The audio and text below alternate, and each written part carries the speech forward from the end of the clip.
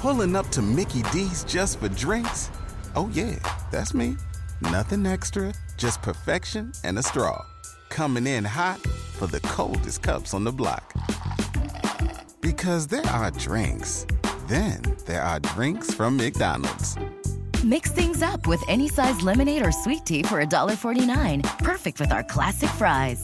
Price and participation may vary. Cannot be combined with any other offer. Ba-da-ba-ba-ba.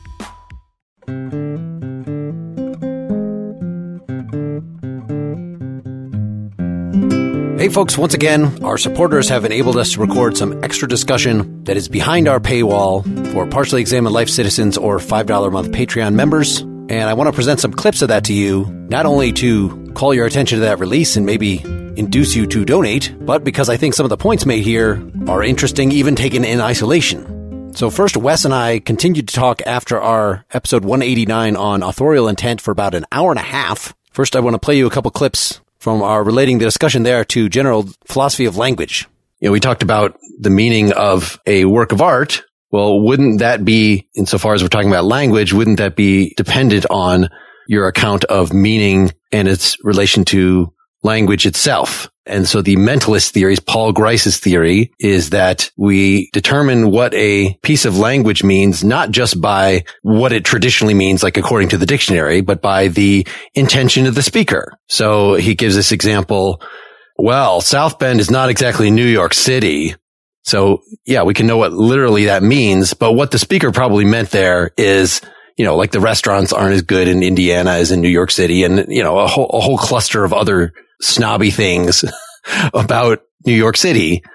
And so Grice actually thinks that speaker meaning is the primary thing that we should pay attention to. And it's only a matter of conventional meanings are just built out of lots of speakers meaning the same thing by the same phrase over time. And that sort of sticking. So that's the mentalist account. That's one of them, the most famous one. And for the non-mentalist, what do we mean by social? I mean, we have talked about later Wittgenstein and meaning as use. And I think that's one of the classic examples of a rival theory that's not intentionalist. So in this case, the meaning of a word, most briefly in Philosophical Investigations 43, the meaning of the word is its use in the language in most cases, he says, or for a large class of cases. That's opaque, but that idea of its being use gets us, or it's being like a sort of words being like chess pieces or something where their meaning is not some specific entity in the head, but it's a sort of all the possible ways in which they could be used by a language speaker. Let's put it that way. It's more about potentialities than some actual image in the mind or something like that. Just once we get into that world of potentiality, we sort of move into a world which is no longer strictly intentional or no longer strictly in someone's head. We also spent some time in this follow-up discussion talking about the Knapp and Michaels article Against Theory. Here are a couple clips from that. I don't think we even really said what Knapp and Michaels' conclusion is, which is that theory is unnecessary because there is no gap between the intended meaning and the actual meaning of the poem. Not just that the actual meaning reflects the intended meaning, they are one and the same entity. And so rules about what constitutes a legitimate interpretation based on, well, I was going to say based on this distinction between the intended meaning and the actual meaning are illegitimate. But I think further than that, there are no rules that are legitimate at all. But you just outlined just the rule of coherence. So let's say we allow, you know, intended meaning to actually still include unintended elements so that you can, if somebody makes an utterance, well, you know, they mean the literal part of what they mean. They mean the perlocutionary aspect of what they had in mind, but then they're also, because they're human beings that have a whole lot of unconscious stuff going on, they might mean quite a few more things. And because they're within a social milieu, then they might mean more things.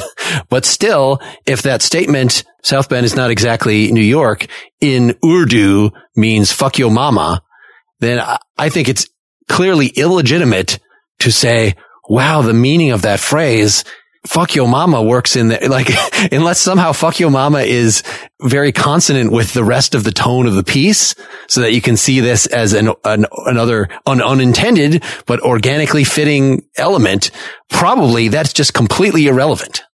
Wouldn't you say that's a piece of theory to say that that's irrelevant?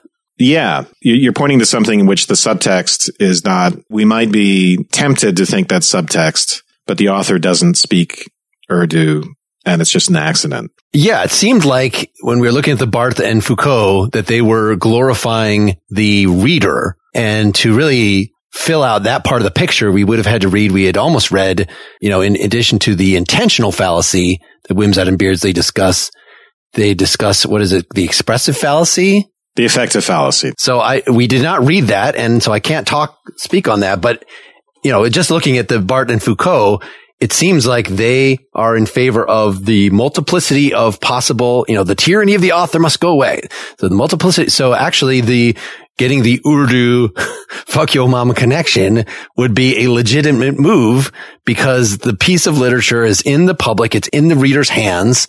And if that's something that the reader can bring to bear, and it seems actually really any freaking association, connotation that the reader could bring to bear could at least be a legitimate thing to discuss and say that this is an aspect of the poem's meaning. So I think in the reader's case, as a matter of like investigatory procedure, it would be really remarkable, right? If it were just there accidentally some phrases of Urdu in there. That's sort of like the words washing up on the beach and then Knapp and Michaels. Yeah, if we stipulate that it actually was random, then the question of whether it means something becomes enormously complex. Now, eventually we got into the practice of criticism itself, and Wes had pointed out an article about the critic James Wood to me. You could still reject theory in the sense of wanting to reject these more postmodern-y or post-structuralist sorts of frameworks for approaching things, or a psychoanalytic framework or a feminist framework. You might reject theory in that sense and simply want to go back to a simpler new critic approach. But still, I think there's a lot of theory there in the sense of methodology.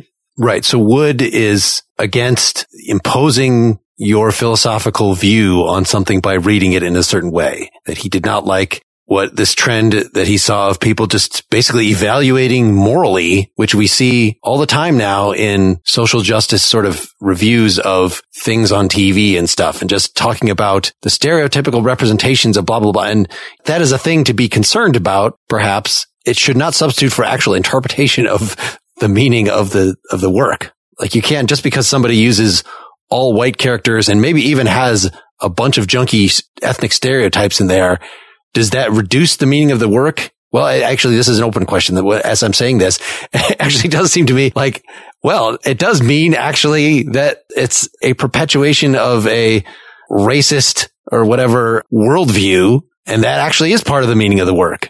Yeah, I'm not objecting to that. And I think Wood would have a nuanced position on that. I only sent this as actually not as a critique of certain methods of interpretation, but just as an example of the types of claims that are made. So, for instance, at some point, the critic who's writing this article will talk about whether something in the novel is persuasive. And what do we mean by that? Well, a lot of it we might mean causal plausibility, the way events are linking up plot-wise, but a lot of times we're talking about psychological plausibility. I just wanted to get at the sense in which there is a methodology going on. You might disagree that it's largely psychological, but there's something like that going on. And these sorts of claims that critics are making are highly interpretive and not simply a matter of reading the explicit meaning of something. Right. I think psychological interpretations, when we're not talking about the psychology author, but the psychology of the characters, are just part and parcel of the coherence interpretations of, does it make sense?